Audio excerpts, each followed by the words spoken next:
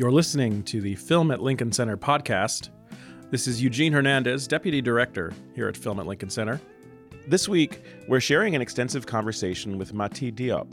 She's the French-Senegalese director who won the Grand Prix Award at the Cannes Film Festival earlier this year for her debut feature, Atlantics. Following a number of impressive short films, Mati Diop returned to Film at Lincoln Center for the 57th New York Film Festival, where she joined our Director of Programming, Dennis Lim, for a director's dialogue. Let's go now to that conversation. It's very special to have you back on this very stage because this is where we first showed your work, and we did a pairing of Atlantique, your short from 2009, and also your medium-length film Mille Soleils in 2014. So it's in this very room. So it's nice to have you back here. As I said, these dialogues are an opportunity for us to have a sort of more expansive conversation. We'll talk a little bit about how many people here have not seen Atlantics. Okay, very few. Okay, we won't spoil anything, but we could also talk about your other films, but also just speak more generally about your career. So we'll just start with a simple question and take it back to the beginning. If you can tell us a little bit about how you came to cinema. People, earlier this afternoon, you presented two remarkable films by your late uncle, Djibril Diop Mambéty. So obviously cinema is something that runs in your family, but I know your father is a musician who also worked with Djibril, obviously, and also, I know that you had an interest in music, maybe that predated your interest in cinema. So what was it in your early life, in your teenage years, that first drew you to cinema? Most of it's as my uncle is a famous director and my father a famous musician. It's mostly about them that journalists or writers talk about when we have conversation. But of course they both influence me a lot. But I was kind of not that. I didn't grow up very long with my father, and I didn't really. I met Djibril, but in a very distant way because I was too young to really have conversation with him about cinema. So it's more. I was raised in a very, very creative and extremely dynamic family with almost only artists. My mother was a photographer first before working as a artistic director in commercial. She was, but in the 80s, so in a moment where commercial was still very creative and and closer to art. Yes, so I was very. I really grew up in a very rich and a very complex cultural brassage in terms of different medium. My mother was a photographer. My father was a musician, but was also painting. And I discovered the films of my uncle little by little as I was discovering. Amongst other filmmakers. I think it's also the back and forth between two cultures from Africa to France, but also the chance to have traveled a lot and to have experienced different group of people of class, which really I was very privileged to be exposed to very different, various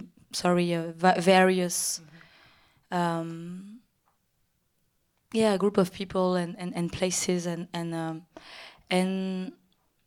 I think so. Yeah, so I first came to sound. I previously really wanted to become a musician, a singer, but I was also doing photography. And then after high school, I went to do this theater residency. So I experienced relationship with text and with actors, and I guess all that different experience lead me to cinema. It took me a while to really connect my cinematographic heritage. It kind of reappeared later, but I guess cinema is definitely a very natural continuity to my the very polyvalent different members of my family. And as I was as interested by paint, by dance, by photography and sound, it was also a way not to have to choose one art amongst other. And first, I was more into. I'm definitely first of all a visual. I feel I'm first of all a visual artist. That my first language is image and sound. And before I started to be interested by building stories and narration, I was definitely, and I still feel even though I'm through this feature and through Mille Soleil, I'm discovering the art and the work of writing, but and I'm more and more interested by it. But I really feel I'm first of all my first language is definitely this. I mean, my tool is the camera, it's happening in there, in this eye. So, voilà. And then I think it's only in 2008, right after I had this very strong impact on working with Claire Denis, and also the experience of becoming a character.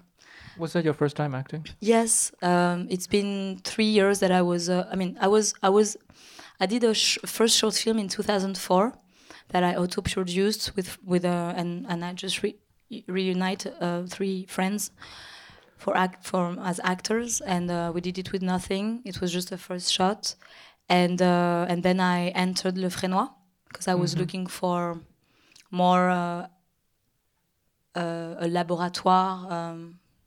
Something where I could just try. I mean, just make film and not. I think I really wanted to escape the cinema school because I also had the privilege to be born in a family where it's something that, I mean, my father, my uncle, and my mother are all autodidact. I don't know how you say autodidact. It's the same word. Yeah, the same. So I guess it's a bit of a. I felt I could really learn cinema by making it. But I still went to Fresnoy to meet my generation because I felt that cinema is both a lonely and a very collective place.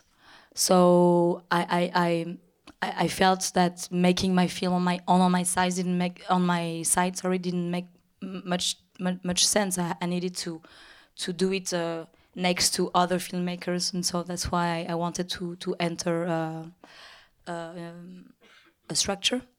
And and so this is when I met Claire Denis, and it really reinforced my decision and my evidence to become a filmmaker more than acting. I mean, I didn't. Right. So you were at Le Fresnoy making films, and you met Claire. I just entered Le Fresnoy, and 3 months after I just had met Grégoire Collin.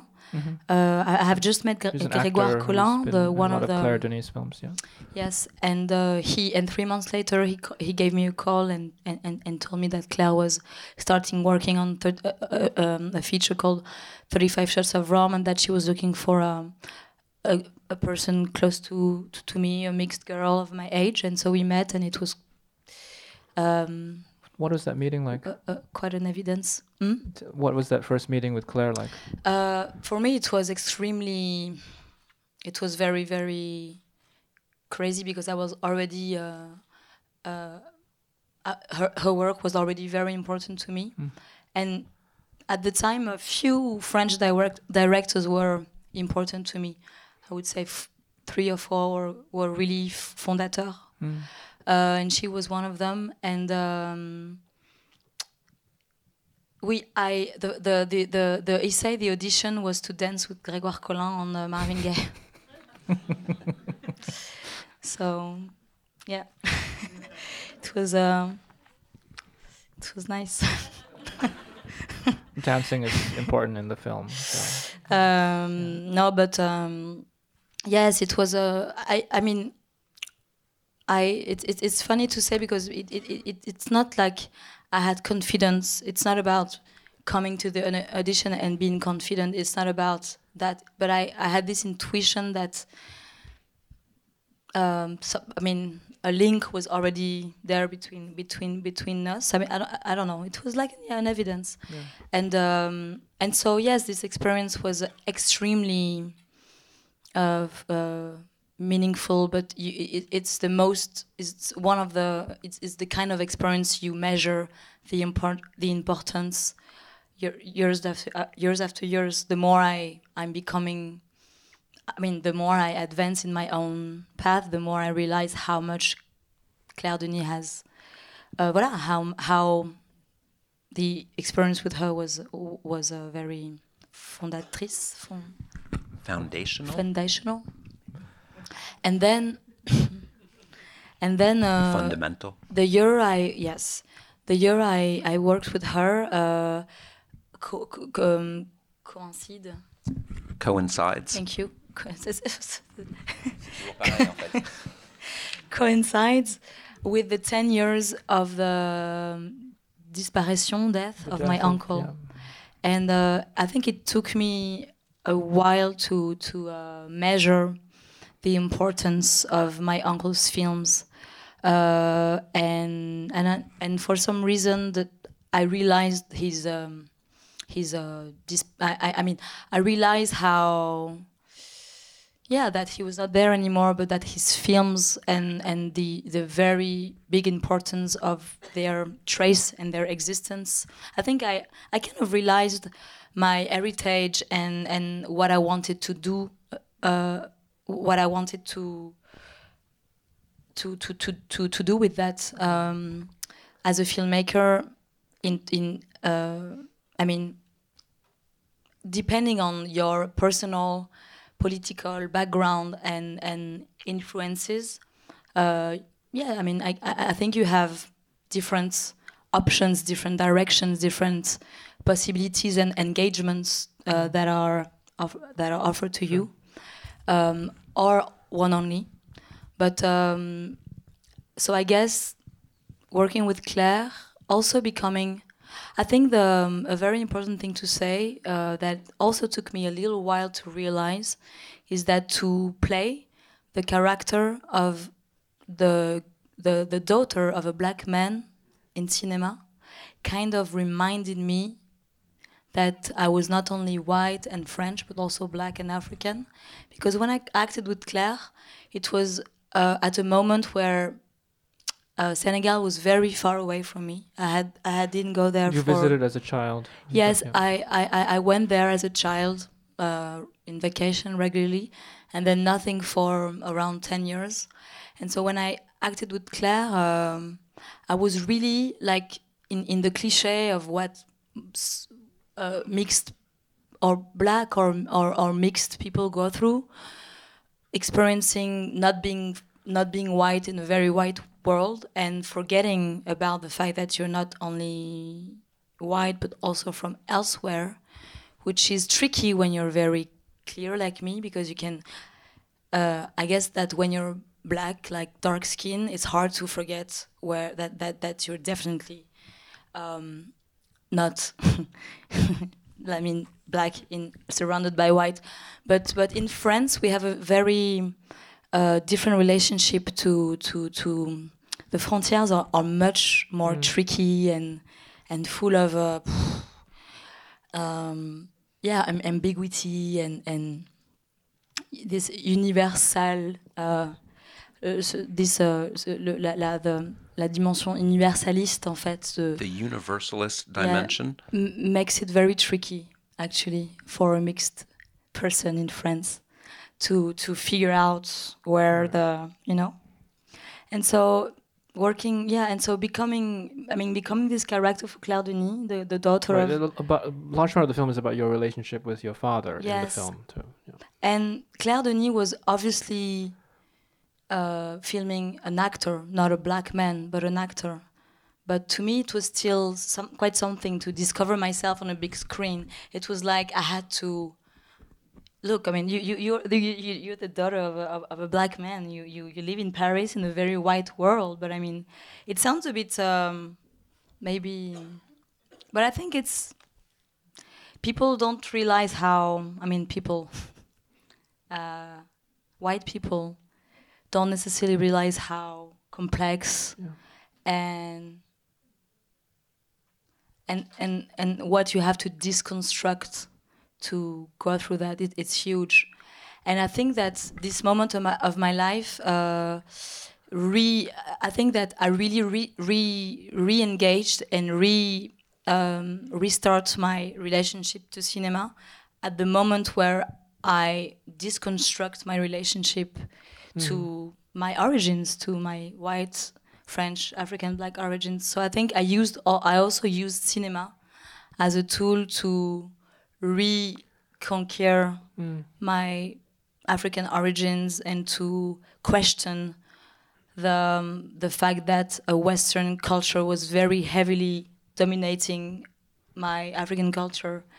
And I think it was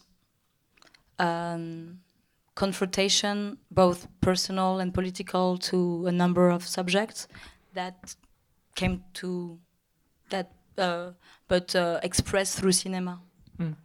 It's hard for me to explain all that in English because it's not my first language. I hope it's. No, I think it's very clear. It's clear. Okay. I want to ask about another aspect of working with Claire Denis, which is being an actor, which is not something you said you set out to do, but then it's also something you did continue to do occasionally. You worked with Antonio Campos, with Benjamin Crotty, with Matias Pinheiro, in their films, who are sort of like, colleagues, cohorts of yours. And I'm wondering if you can talk about that experience of acting for the first time and how continuing to act and how that has informed your work with directing actors, with casting actors. I mean, it's as simple as having experienced, as I was saying, to have myself becoming a character for a director. And I guess it just gives you a much more concrete and visceral and physical relationship to acting, both on a very deep and concrete level. Deep because it's hard to explain what is it to become a character. It's because it's quite I don't know. It's an experience that is hard to explain, but it's also on a very concrete level, like how vulnerable, how it puts you at a vulnerable place. How you know what an actor needs, and it's just. I don't know. It's. I just guess you just approach it in a much more sensitive way, I think, right. And maybe it also makes the link between writing a character, choosing the actor, and recognizing, for example, for street casting. I think. Maybe to be an actor myself makes me recognize in a very much more visceral and intuitive way the character I've imagined and wrote myself. That is why, of course, a lot of the work is of course about rehearsal and getting the actor to understand very, very precisely what she or he's defending, but it's mostly about choosing not even choosing, but recognizing your character through thousands of people in the street. Even though casting is just not hanging, it's not about just walking the street and wonder. There's a very methodic way to go find your actor. For example, for Suleiman in Atlantics, I went to find him on a work construction site. So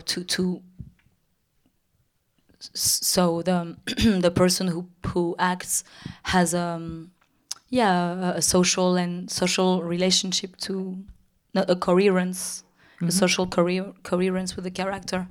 But yes, I think the fact to act just it makes acting, writing, and directing a one and same dynamic. There is, it's not like three parallel thing. It's one same gesture and link. Yeah. Yeah. So, okay, to come back to your time at Le Frère Noir, so you were at school around the time that you made the film with Claire, and you made Atlantique, the short, when you were at Le Frère Noir? That was your graduation film? In fact, so it was 3 months at Le Frère Noir. I left for the film of Claire, and after I finished the shooting with Claire, I still had a couple of months before re-entering at Le Frère Noir. And it's really at that moment where it was really the starting point of everything. I didn't have any producer at the time because, I was really starting. I auto-produced travel to start shooting. And at the time, yes, so as I told you, it was 10 years, the 10 years of my uncle's disparition. Passing. Merci. And I started to question my father about the shootings of Djibril because my father was not only the musician of his films, but also his main collaborator in everything. So I started to question him about how Djibril was shooting and asking him stories about the shootings and the making. And this is how I discovered. I was mostly asking him about Tuki Buki because it's the film of Djibril that's interests me the most, and this is when I discovered the story behind the characters of Tuki Buki. So in Tuki Buki, so you're not lost. The two main actors. The story, not before the actors. It's in the 70s, and it's about a couple of young marginal kids who wish to travel to Europe, but not in a despair way as the youth of the thousand that is treated in my movie. It's in the 70s, so it's a more romantic relationship to migration, where they just after the independence wanted to reinvent themselves elsewhere. And at the end of the film, the Maury, the man, decides at the last minute that he's incapable of leaving, and that and the woman leaves on the boat on her own, and the man stays. And so I asked my father about the shooting, and I discovered that in the real life, the main actor never left Dakar, and that the woman who played the role was living in Alaska, where she was working on a war construction site. And as soon, simultaneously after I heard this story, I felt that a script should be continued, and that was going to be about the birth of a film about how does what a character of cinema is made of. Right. Because I also found out that through the character of Maury, Djibril was telling about himself. And so it was a film about my and also my father told me that Tuki Buki was our story, our family story, which is a quite vague and mysterious phrase. But I kind of took it as à la lettre. I took it literally. Yes, and I decided to use Tuki Buki as a open door to explore my cinematographic legacy and the collective and personal legacy of that film. And it was not to give an homage to Djibril, because I'm not into I didn't live. I obviously was raised in there's definitely a legend and a myth dimension, but the idea was not to give an homage to my uncle. The idea was really to make a film about another film, to talk about the Senegal of today through to confront two generations, mine and the generation of my uncle, about the subject of migration and exile. It was not.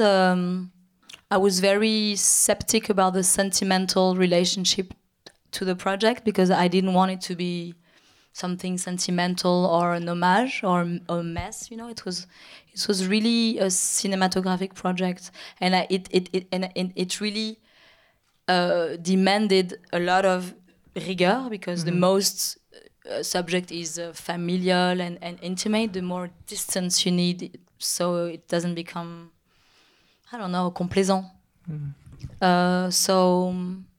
So it was a wonderful experience in terms of experimental writing, and because it was a very, very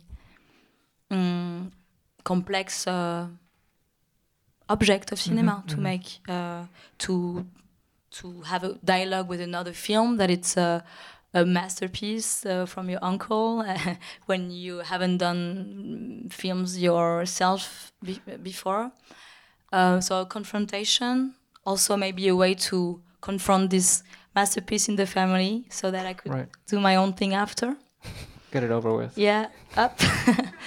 but also, yeah, I mean, so wait, about the present. We should clarify. You're describing Mille Soleil, A Thousand Suns, but you. So this was something that you already had in mind when you were working with your earlier short films. Mille Soleil was a. Mille Soleil is the first. Except this very short film I made in 2004 called Last Night. Mille Soleil is the first thing you had in. Yes, and then. But you made 3 other. Yes, and then then I went. So I auto-produced this travel, and with the help of my cousin who is here in the audience, Cher Hambai, it was really an incredible teamwork because I didn't. It was a first trip to Senegal since a long time, and I had no. If my cousin wouldn't have.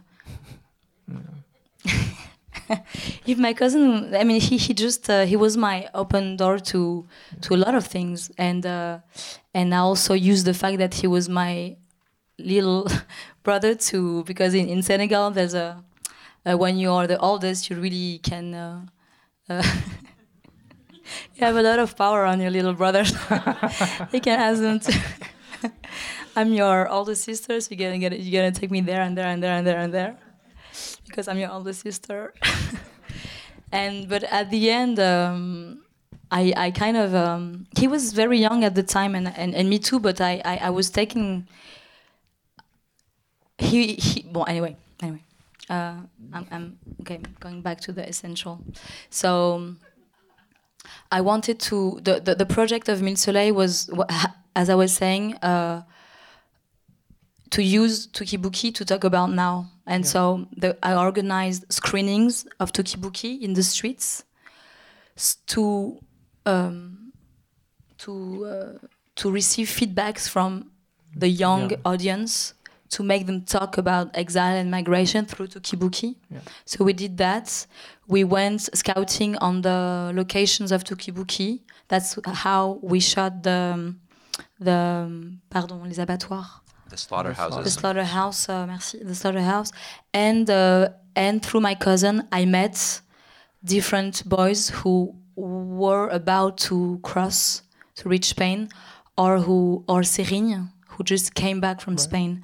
And so I should say that when I traveled to Dakar to make Mille Soleil, it was a time where a lot of young people were migrating. And so I really arrived. And Cher was living at my aunt's house, which was in a very popular neighborhood full of young people.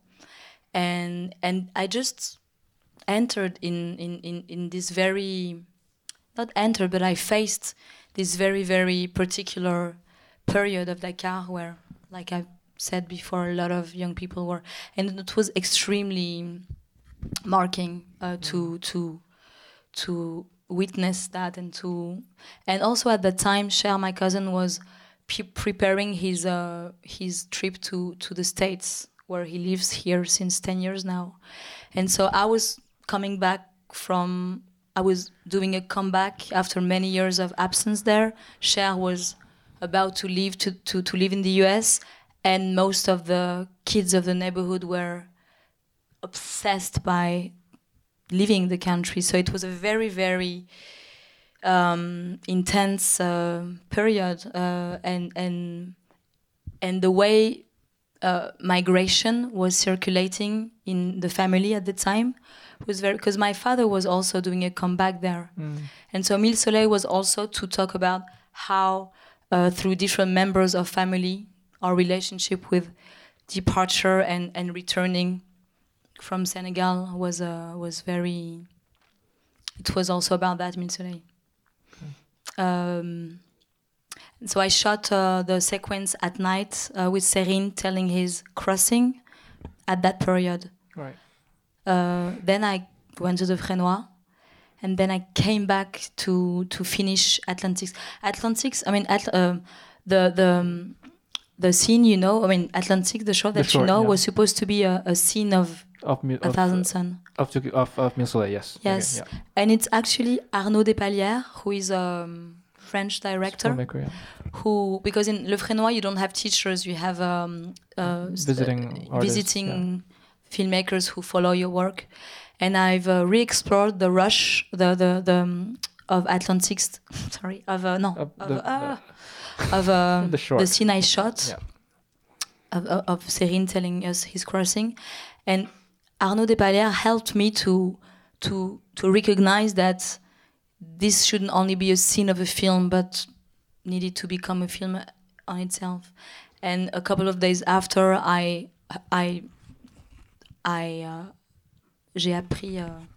learned the death of Serine, the hero of, not the hero, but the main person of the scene I shot, that he passed away, not attempting to go back to Spain, but here in Dakar. And so I guess my first relationship to shooting a movie in Dakar was very marked by the fact that I captured and filmed this young man who really shared his crossing in a very, very incredible way that night, and that the question of how do you continue a film with a main character who is not here anymore? Do you have the right to do that? And if you do it, how do you deal with that? And so this is how I met his mother and his sister at his funeral, and that they became characters of the film. And I guess that the sister of Serine, who I filmed in Atlantics, became 10 years later the character of Ada. Right. Okay. So we don't have to talk about every single film you've made, but I wanted to just talk about this period where you were making a series of short films in a way that I think and a lot of other programmers found really exciting, because you seem to be doing really interesting things with the form of the short film when you made Atlantique, Snow Cannon, Big in Vietnam, and then Mille Soleil. But it's interesting that you describe your idea of going to Le Fresnois as a laboratory, because it really seems like with these series of films you were testing different possibilities. The films are so different, I should say, people haven't seen them. Very different in subject, in form, in tone, but it's very exciting to have a sense of a young filmmaker trying so many different things so early in their career. And I'm wondering how you approached that period where you were making like 3-4 films in a 5-year period, and they were substantial films. They got a lot of festival play, and I think people were writing about them. But it was interesting to me. Every time I saw one of your films, I was like, this isn't like the last one, and Big in Vietnam is so different from Snow Cannon and so on. Sorry, I think it has a lot to do with the context. There's definitely a different relationship, approach, personal link to the film I shoot in Dakar and the others, because the film I do in Dakar come from a both very personal and political urgency caused by a situation that obliged me to react to a situation, to also in terms of morale. It confronted me to questions that goes beyond cinema, and where also really found a point of meeting between personal and political dynamic. And then it's also, and it's very important to talk about that, because it's not only about ideas, imaginary and projects, it's also about meeting different people, producers, who give birth to different dispositifs of production, and who, for example, Big in Vietnam was alors, comment on dit déjà une commande? Commission. Okay, thank you. A commission by a producer from Marseille, who proposed me to do a film in Marseille with a certain budget, and to work with actors of the region. So it was a kind of an exercise. And at that time, I had only directed Atlantics, the short.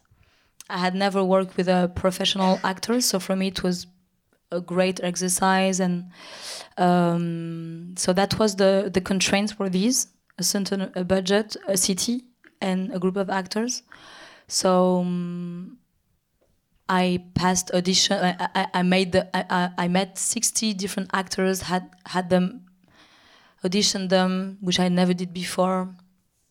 I wrote, and I decided not to write a script, then to meet the actors but as I didn't know the actors, I decided to first cast them, and then write from them, which is a quite particular.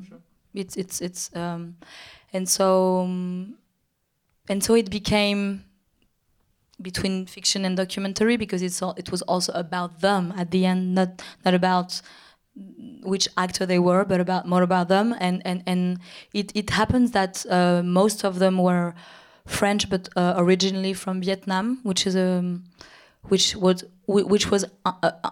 on an unconscious level a way to talk about my own double culture through them. And so the process of writing and rehearsal with them was definitely experimental because the script was that I co-wrote with my friend Thierry de Peretti, was really the first script I wrote was really based on the rehearsal with the actors, because I was just trying things and experimenting, writing and rehearsal, and so it became Big in Vietnam.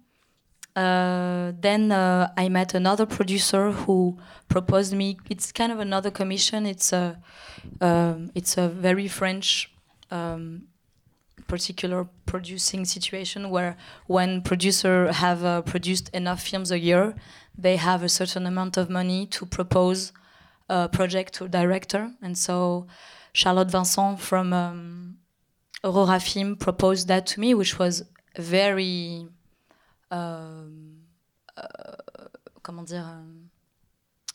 which was amazing for me, because it was once again a project that was proposed and I could write and try something else. And so at the time I did it's called Snow Cannon. So Snow Cannon is a it's I co-wrote it with Judith Loulevi, who is here in the audience, who is the producer, who became the producer of my feature film Atlantics. We met after she had discovered Atlantics, the short. We decided to make films together, and but before we worked on this feature, we co-write Snow Cannon. And Snow Cannon is a kind of a short who was a preparation for a feature I had in mind at the time, who was supposed to be the adaptation of a Norwegian novel. Very different from Atlantics, who was supposed to be set in the French Alps, and who is telling the story of comment on dit la toute puissance? The omnipotence or the extreme power, la toute puissance de quoi en fait? La toute puissance. C'est l'histoire d'une amitié toute puissante. Enfin, it's the story of an overwhelming friendship. Yes, between I think so, between two teenager girl, and one of them disappear in a very mysterious way, and it's definitely again a story built around a disparition, and the character who stay reveals herself through the disparition of the first one. So, and I did Snow Cannon in preparation of that feature, and it was a much more classic approach. First time I was using film. First time I was writing a script in a much more classical approach, like telling a story from a point to the end. Quite much more classical than in terms of process writing, and in terms of shooting. I was really aware that shorts were also made to just try things and really, and my skills in terms of desire of mise en scène and it's very wide. I mean, so it's has just to do with what I'm. With the story, voilà. When you said, I want to come back to something you said earlier. You said 3 or 4 filmmakers were very important to you at the time, and Claire Denis was one of them. Who were the others? I would say Chris Marker and Godard. Okay. And but also I thought you were, but at this time, then when I. In parallel of my short films, I would say that my friends were mostly my inspirations. Like, I mean, the friends who were making films by my side, doing their own films, like Gabriel Abrantes, who I met at Le Frénois, who was definitely a very stimulating friend and filmmaker to have. In terms of ambition, of incredible creativity, and Thierry de Peretti is definitely a filmmaker who we just grew up making films together side by side, and other friends too, Benjamin Crotty also. I mean, very differently, but and later. Yeah. But.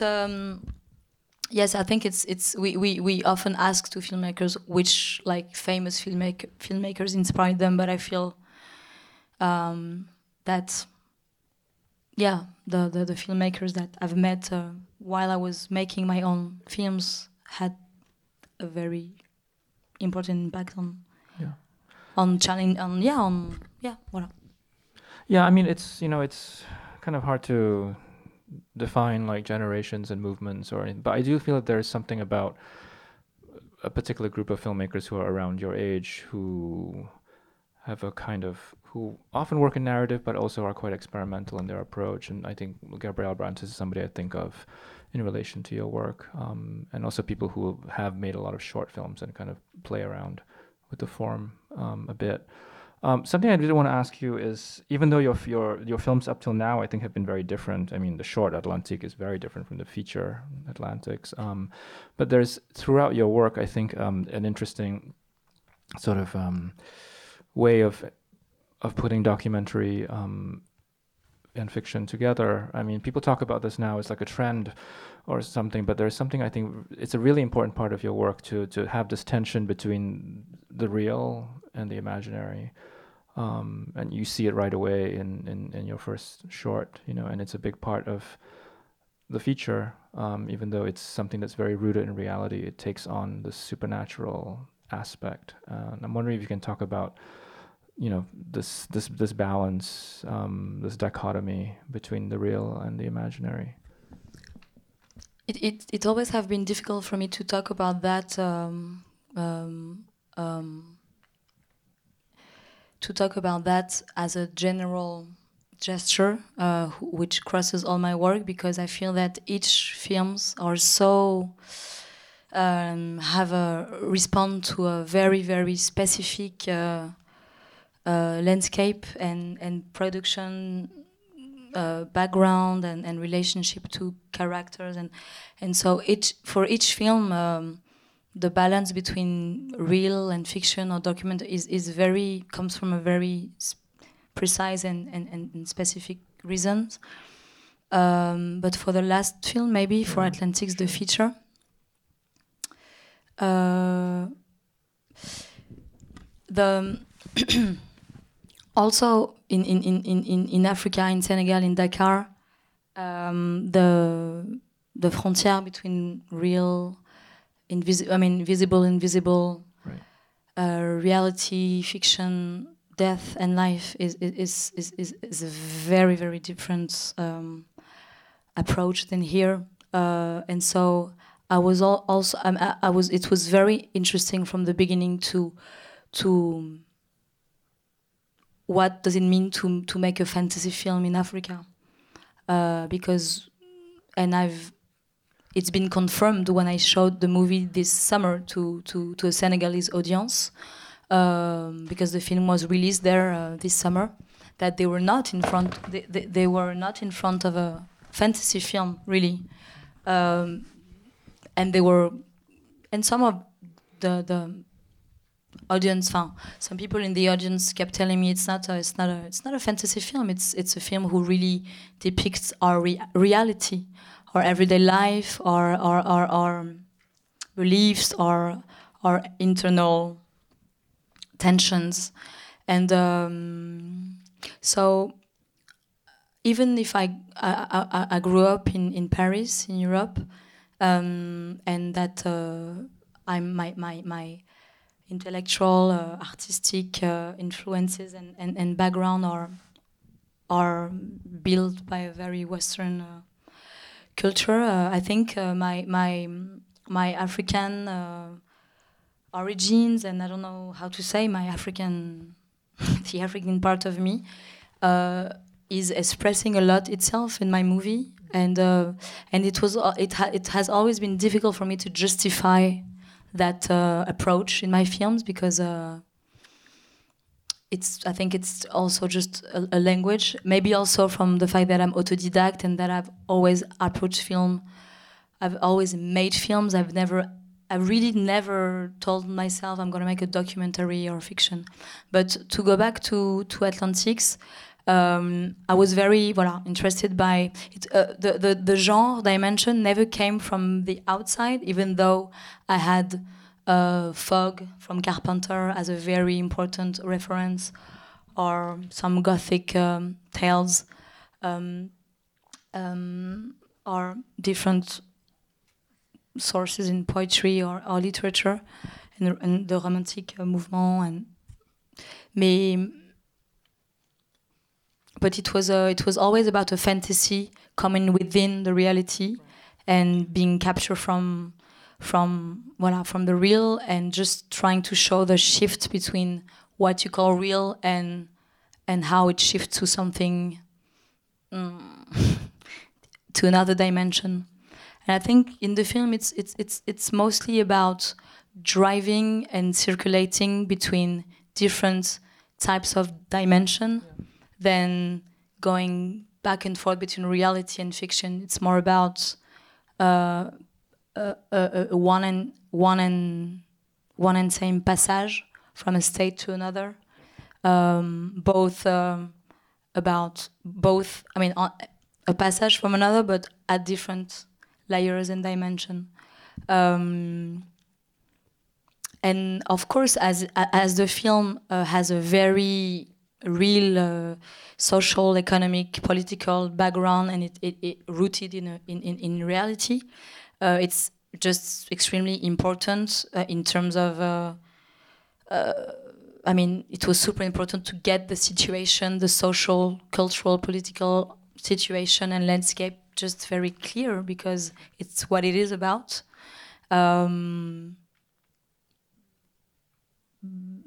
Voilà, but it's a story about ghosts, about being haunted, about how ghosts are taking birth within us, how and as a yes, that's my English. I'm just going to ask one more, and then we'll take some audience questions. At a certain point when you were writing this film, you were using a title, The Fire Next Time. Yes. And which is a James Baldwin title. Mm-hmm. And in Mille Soleil, there's a quotation from Giovanni's Room. So can you just say a bit about the importance of Baldwin to you? Yes. I mean, when I used this title for the feature in France, it was like a couple of years ago. It was before James Baldwin recame at the front of the scene after Raoul Peck's movie. I've discovered Giovanni's Room as a first novel, and then another. I don't remember the titles, but I mean, yes, James Baldwin is very important to me. It's hard for me to explain exactly why and how. It's just a voice that has always been central to me, and in Mille Soleil, I thought that I needed it's the two continents. I mean, the two territory inside Mille Soleil are relationship between Africa and France. I mean, Senegal and France. But I felt that I needed a voice from America to really complete the dynamic, the 3 points, and that the final voice about a tale about exile should be from a Black American, and this sentence I use in the Giovanni's Room that I use for A Thousand Suns is just one of the most éclairant, illuminated phrase I've heard about the complexity of this dislocation, and once again I was talking to my collaboration with this author Violaine Huymans for the ending dialogues of Atlantics, and there are some words that I will never be able to make. I definitely need to. I needed Baldwin to talk about the experience of being displaced. And yes, Fire Next Time is very connected to the Dakar Spring that happened in 2012 after the Arab Spring. It's really when this Dakar Spring emerged from a moment where nobody, I think, could have expect this rupture coming from the youth and from a part of the people at that time. It was after the quite long period of Barcelone ou la mort, which means Barcelone or death, which is a phrase that the youth, a phrase that was kind of the hymn or the mantra of a whole youth who was obsessed by going to Europe. And so after this very dark period, riots gave a huge and unexpected rupture. And it's when and how my position of how to approach a film about a lost generation that disappeared in the sea should be told by the living and by the vital force of the country and by the one who stay and by a young woman.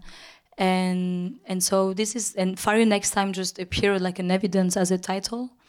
I think it was really, a title is really it's very musical. It really gives you a frequency, a vibration, a frequency you have to keep in mind, because you know that you want the film to reach that frequency, or to stay on that. And so Fire Next Time was really my kind of mantra for the whole writing, and because it's a quite guerrier. Warlike? Okay. Combative, maybe? Okay, yeah, I didn't know it was warlike. Okay. Warlike. I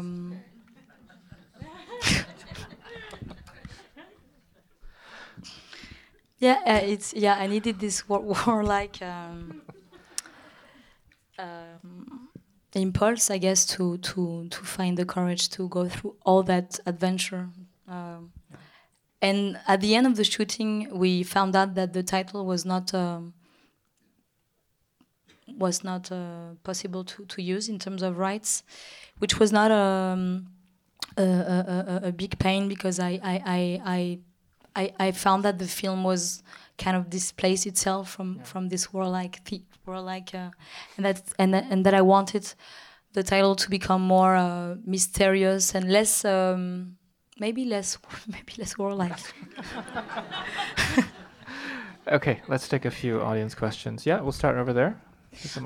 Hearing you express, your question on how much was it documentary, how much was it real, and you saying how you really found the fantasy within the real, and watching the film and in the narrative, it felt clear to me that that was scripted. However, there were so many moments in the film that I wondered, was that improvised? There was just this sense of, spontaneity that went, threading through the narratives. And when you went from one dimension to the next state, was some of that you changing the dialogue on the set, or how did you achieve that quality? And what was your process in doing so?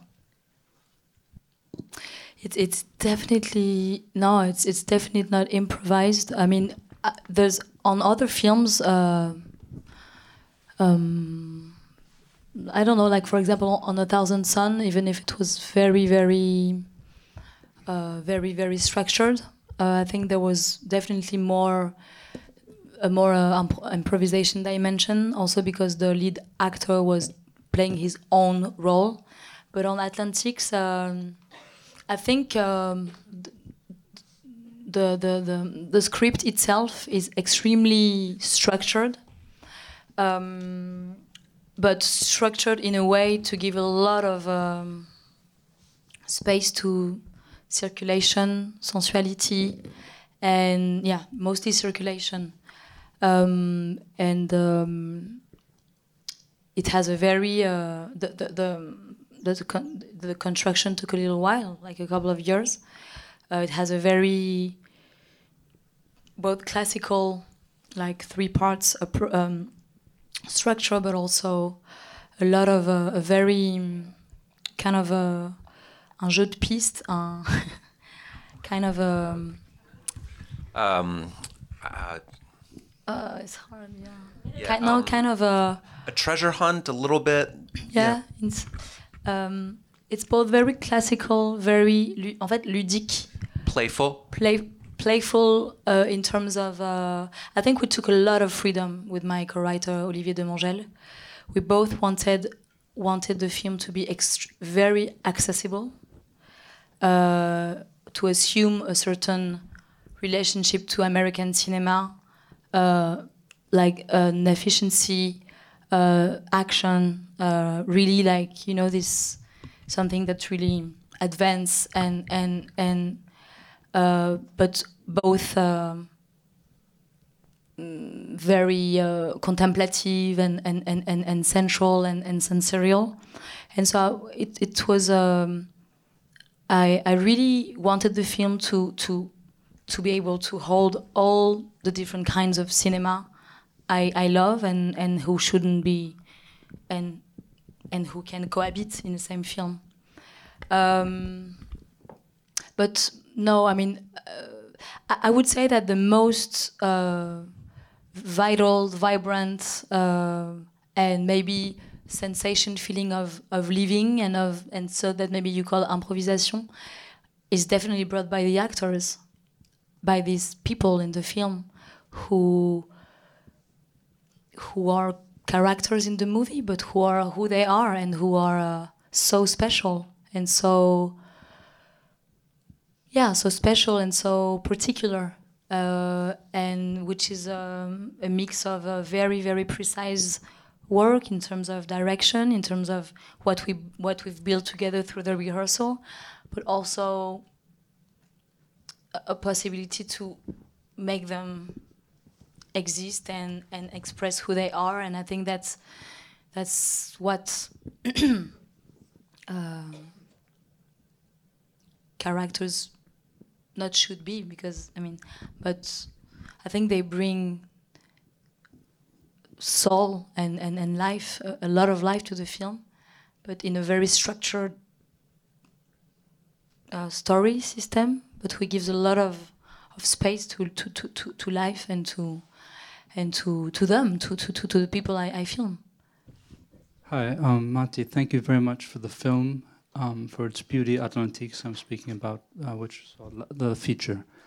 I'm going to try to construct this question, and I'll try to keep it brief.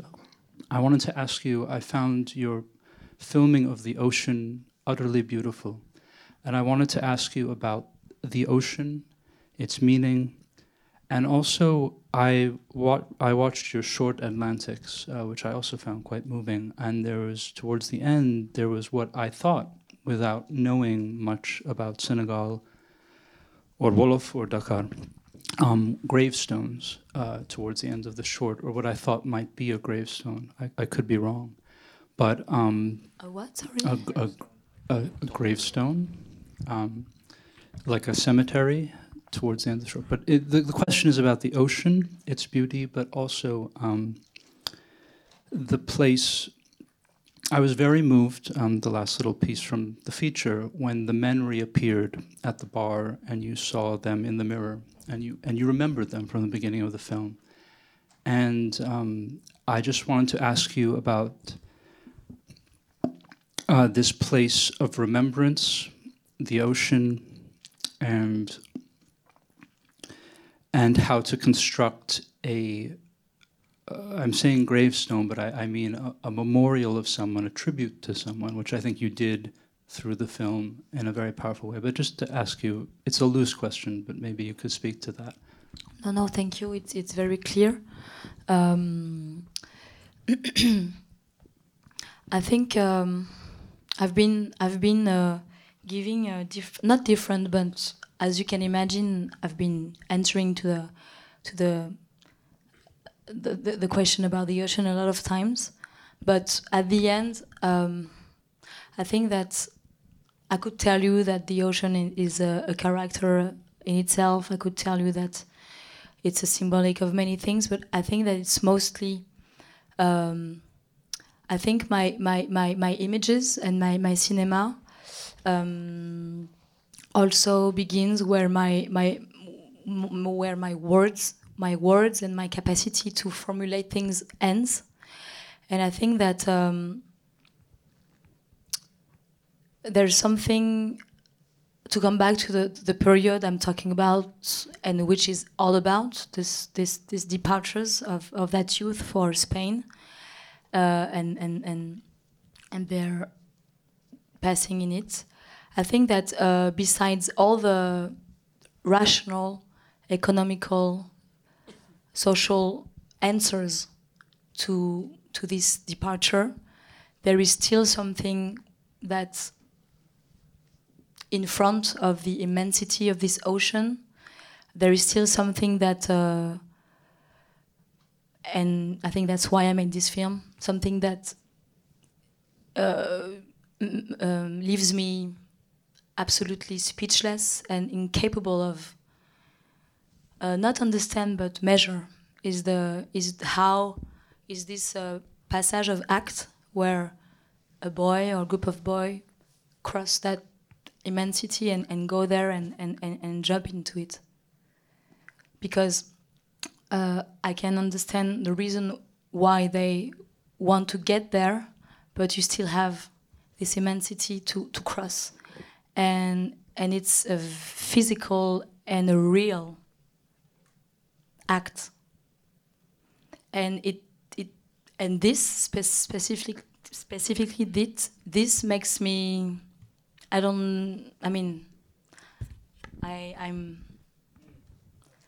and so to confront the audience in front of that ocean is a way to share my own incapacity of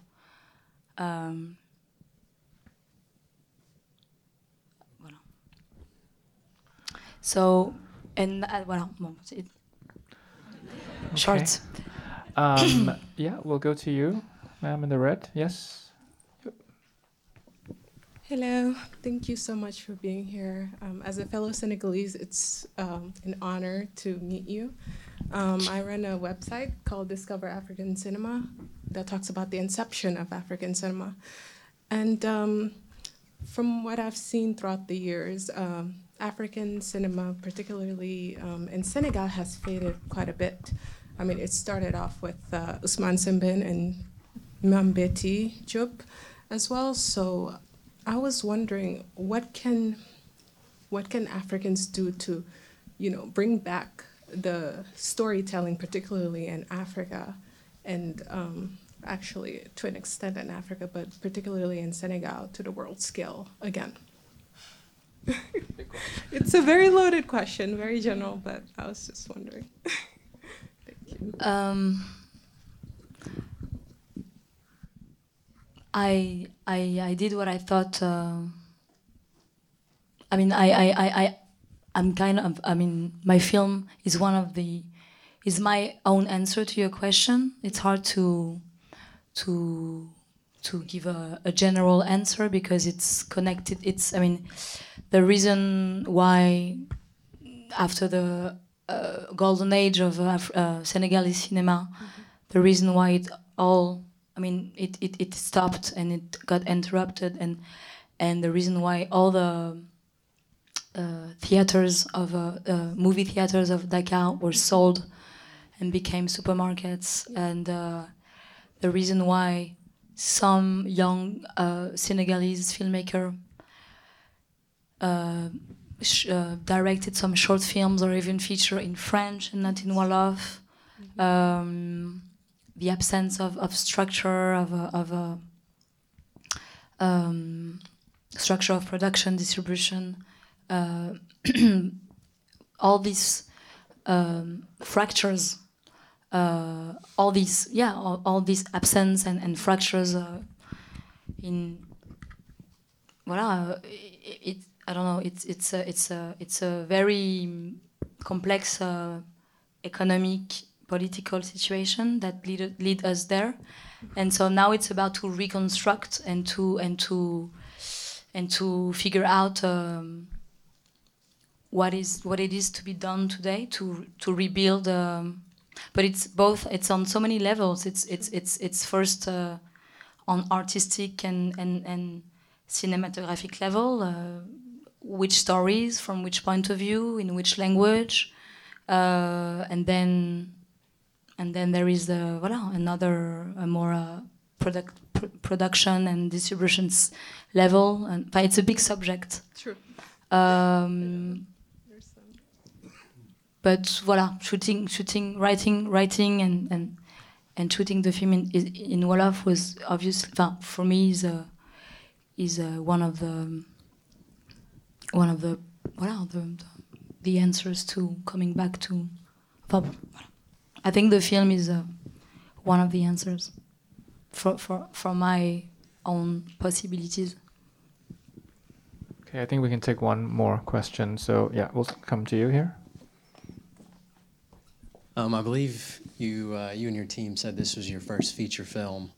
I wanted to ask, I guess, just in terms of this journey for you as a director being your first feature, can you just kind of give some insight to that journey, what that was like for you, even for some of the actors and your producers. What was that like going from shorts, medium length to a feature length film?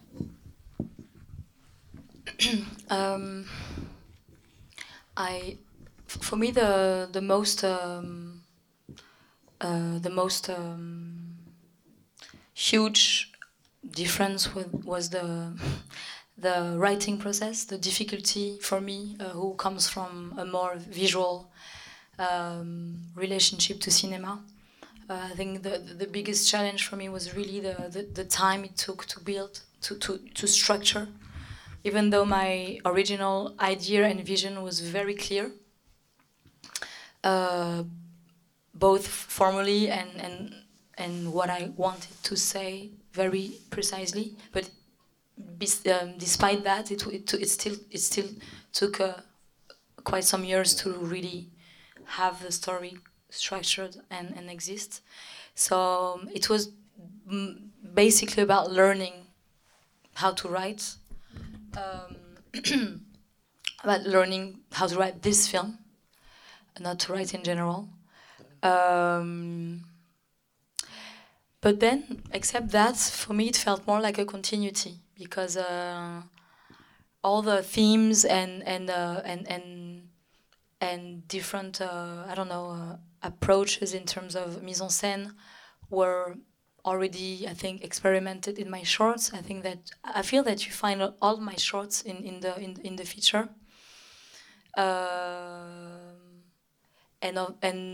the biggest also change was to have so many. The crew is I mean, you have a lot of interlocuteurs. People that you deal with.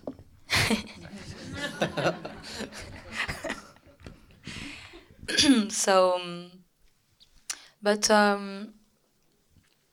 I did everything I could so it didn't become the first feature, and the pressure that goes with it, and the professionalism that is supposed to go with it, that I kind of was a bit skeptic about too. But also, I mean, try to get rid of this big step, like adult initiatic passage, but also but still, to me, I have a very, I think, not naive, but very first degree relationship to feature. For me, feature is also to talk about a much larger audience in a way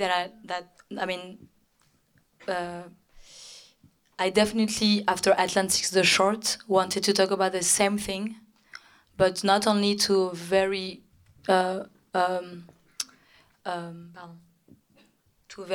cinephile assembly like here, but to be able to talk about the same situation to the world, because it's cinema is, to me, is also about really addressing myself to a large audience, and I think, but staying myself, staying close to my own way of telling stories, and stay faithful to the cinema who built me, and try to reconcile the large audience film, bringing singularity and experimental propositions of telling stories, and I think I'm kind of, but it shouldn't be really just. It really depends on how you build, how the shorts were built, and but to me it was more of a continuity, I think. I think we're going to have to wrap it up, but I want to thank you all for coming, and Mati, thank you so much. Thank you. And for coming. Thank you very much, Dennis. Thank you for having me. You've been listening to the Film at Lincoln Center podcast. Our opening music is by Steelism. You can subscribe on iTunes, Stitcher, and Spotify. Film at Lincoln Center is a nonprofit arts organization based in New York City and supported by individuals just like you.